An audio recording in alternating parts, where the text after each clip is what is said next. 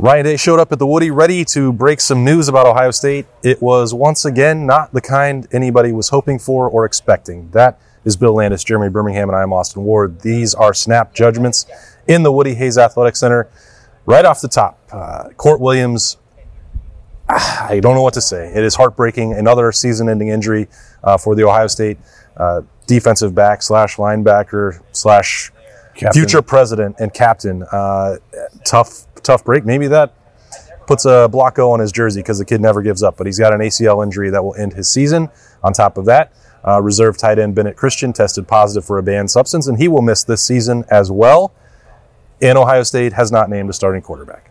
There we go. Bill? Talk to you next time. I think they're fine at tight end. They're fairly deep there, although Joe Royer has also not been practicing, so maybe the absence of Bennett Christian is a bigger deal than we're making it out to be, but I think they're going to be okay there. It just sucks for Court. Like, Court was out here 2 weeks ago or 10 days ago, whatever it was, talking about going through multiple shoulder surgeries. And as he's doing that, you could see the scar on his knee from his first ACL surgery. And just he felt really bad for him that he had missed so much time, but you were also excited, and he was excited to be out here doing some stuff again, playing a little linebacker, maybe finding some kind of role to help the defense out. And then this happens. And it is not, he's not the first guy to come through here who's been setback after setback after setback with injuries, but it's never fun to hear. And in fact, it's rather heartbreaking.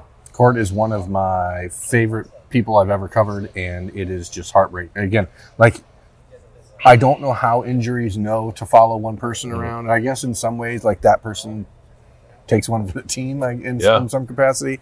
Not that that's any consolation for Court and his family, who are waiting, 4 years of trying to get on the field. It's heartbreaking. But similar to Johnny Dixon, similar to a guy like Cameron Babb, it does seem to happen generally to the one guy who is mentally strong enough to handle it, which I guess is the blessing here. There's very few people in this locker room who are more rooted in real things and mentally tough than Court Williams. And I guess that's the silver lining, I suppose. But it sucks for him. And on the tight end front, it is interesting because of Joe Royer's absence. Now, he was out here on Friday, dressed, but didn't have his helmet, was not practicing. And Ryan Day said on Monday he has not been practicing a lot. So it is interesting that you start to see a potential way for the Jelani Thurman experiment to have more legs to it than maybe we would have anticipated heading into a season where you thought he was fifth on the depth chart. Now, all of a sudden, you're talking third.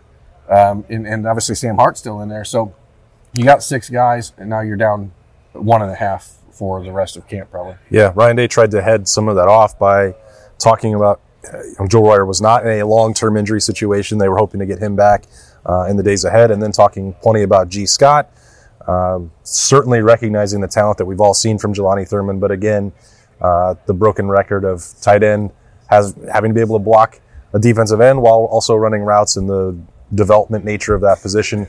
We'll see, but as you said, Berm, at least there is a pathway that is open for him more than maybe we would have projected 2 weeks ago. And it is telling, even in that discussion, that Sam Hart's name was not brought up by Ryan Day. So you think, he was pretty clear Cade Stover is the guy. He said he's going to be a very important part of the offense. But beyond that, I always appreciate when Ryan Day, seasons his words a little bit. He said, G is doing things that we can trust him in some things right now.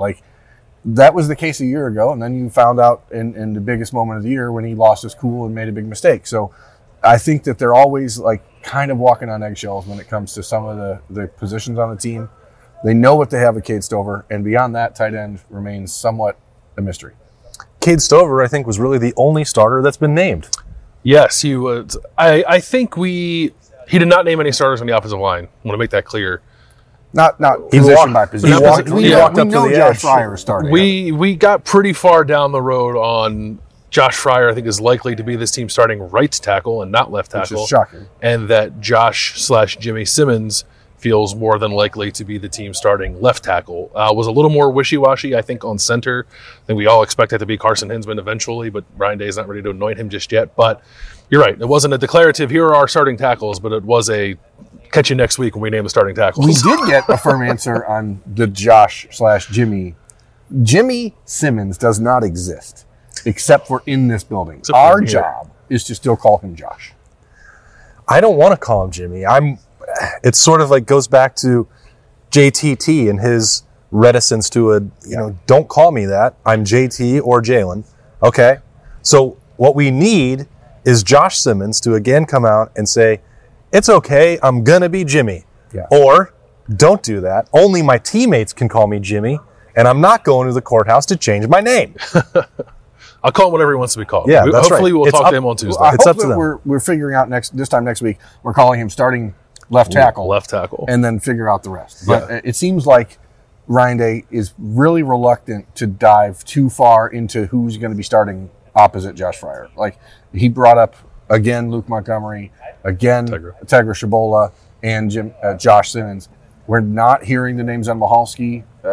That's the second time in a row where we've talked today where he's listed people but not mentioned it. And we're not hearing the name George Fitzpatrick. So those guys, I think we can reasonably assume are out of that fight right now, but it does seem to be a three-person battle for the left tackle spot. I guess there was one other person who earned a starting designation, which was Travion Henderson. Yeah, that was pretty emphatic. Part of that, I guess, is like Mayan Williams being a little dinged up. Ryan Day said they expect him and Tyleik Williams, for that matter, to be back shortly. So it's not a long-term thing, but there was a delineation between, like, Travion has had a great offseason, great camp. He's kind of our guy, and then lumping Mayan Williams in with the rest of the group, saying we'll find work for all those guys too. So that was interesting. I don't know that I'm surprised by that. I think we'd all assume that healthy Travion is this team's number one running back, but that was a little more emphatic than I would have expected. We had conversations in here with the running backs, eight days ago? Yeah. 9 days ago, however many days ago. And there was a palpable buzz about the difference in Travion Henderson. And I've said it over and over, like, if he's the guy that we think he can be, this offense can not only be improved greatly over what it was a year ago, which is pretty good, but he can be the centerpiece of an offense, even with players like Marvin Harrison and Emeka Egbuka on it, because the quarterback situation remains so fluid and, I don't want to say volatile, but like, we don't have a surefire answer. And if you have a stud top 2 or 3 running back in the country ready to go, you can lean on him while the quarterbacks get figured out. Mm-hmm. Yeah, I don't think it was a coincidence that the thing that Ryan Day wanted to praise most was the vision and finding the holes and hitting it. I mean, everyone already knows that Travion Henderson is one of the fastest dudes around, that he is as tough as they come and willing to play through injury and can run away from just about anybody on any football field. But the thing that got him in trouble was relying too much on that athleticism and not playing within the system at times. And again, the evaluation is hard because Ohio State and the coaching staff felt that way, that he wasn't maximizing out what they were asking from him a year ago. But, well, he was also injured. So, which one was it really more than the other? If you've addressed both of those this offseason, well, that's pretty scary. Yeah, he said he feels – I asked him when we talked to him, I said, at what point – or how much of a gap was there for you to close once you got off the injury to, like, being your real self again? He's like, it wasn't that much. I took the boot off and I ran and I was good. So, but maybe he shouldn't have done that. But he is very confident in his abilities. Did some track workouts in the summer, worked on that explosion, the foot speed, the long speed. Like, he's got all that. And I really do think we did not, in the moment last year, really appreciate how much the foot injury sort of wiped out all of his other skill set. We had no idea. Yeah, well, they didn't tell us about it, right? So, but I think if you think back on it now, it's like, oh, why did he miss that hole? Part of it is probably because he didn't trust his physical ability to get there, so he just tried to bounce it out instead and got himself in trouble. But now if he trusts that he can get to the spots he needs to get to and then actually picks the right place and gets there, like, I don't know, he's a home run threat every time he touches the ball. I think Travion is a guy who's always had a very serious disposition about him, but he seems... In personal conversation with him when we had him out here at the table, however many days ago, like, there's a different level of focus, like, in his eyes, you can see it. And it's rare, I think, in a world where you're surrounded by high level athletes. In a world where top athletes are everywhere. Like, you can still see a differentiation between the guys who are, like, bought in all the way versus the guys who are here because they enjoy being an Ohio State football player. And somewhere along the last 6-8 months, that light switched for Travion Henderson, and I think Ohio State will benefit for it. You know what I think makes him scary? It's not that seriousness, because that's since the moment we met him, we've seen that. It's the smile. Yeah, it's like he knows something that the rest of the world is about to find in a world. I know Travion. They said Ryan Day did say, like, they they need to get him to Bloomington, right? They did not ride him a lot in the scrimmage on Saturday. He did, however, mention Evan Pryor. I think that's the second straight time we talked to Ryan Day. Mm-hmm. Maybe the first time he was asked about him directly, but 2 times in a row now, Ryan Day has been fairly effusive in his praise of Evan Pryor, which let's do the math here. Got my antennas up a little bit.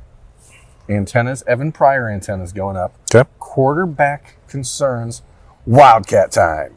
There you go. Okay, well, we're here. Do you think that there are concerns? I guess I have to say my bold prediction is not going to come true. Ryan Day wants to go through this week and then evaluate. He said maybe there had been a chance if his press conference had been Wednesday that he would have been ready. You ruined it. And you blew it. I believe that? No. I think that you guys know how I feel. I think that he knows who the starting quarterback is. I think he said today there are leaders in the clubhouse in certain positions, and I don't think that he's talking about the kicker, okay? Like, he's talking about the quarterback.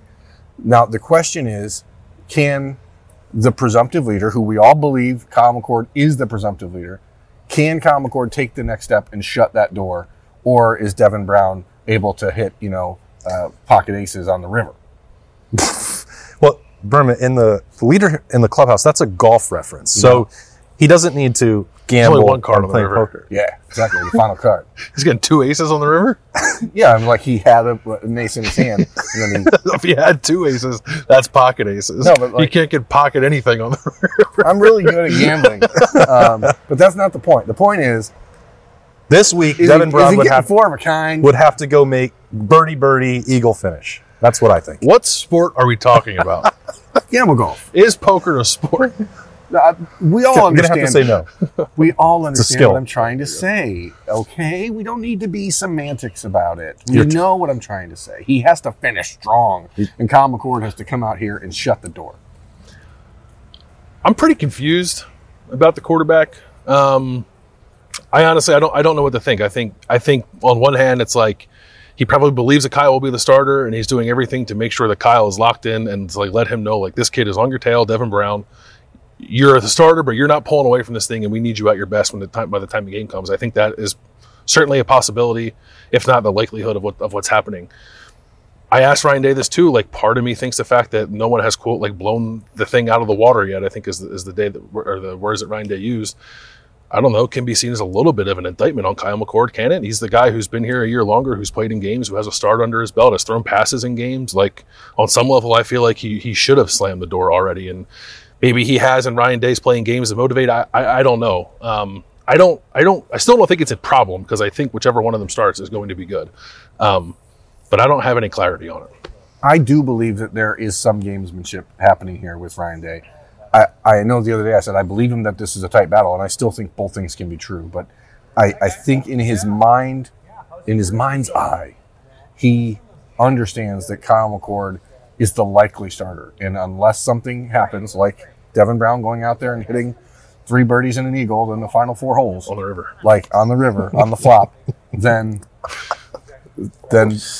Kyle McCord will be the starting quarterback. But I don't think there's any value in telling Kyle McCord today you're the starting quarterback for anyone. I don't think it helps anyone. And I think if maybe a week from now or 10 days from now when you're starting to get into Indiana game prep, totally different. But right now, like, who cares if he names a starter? Why?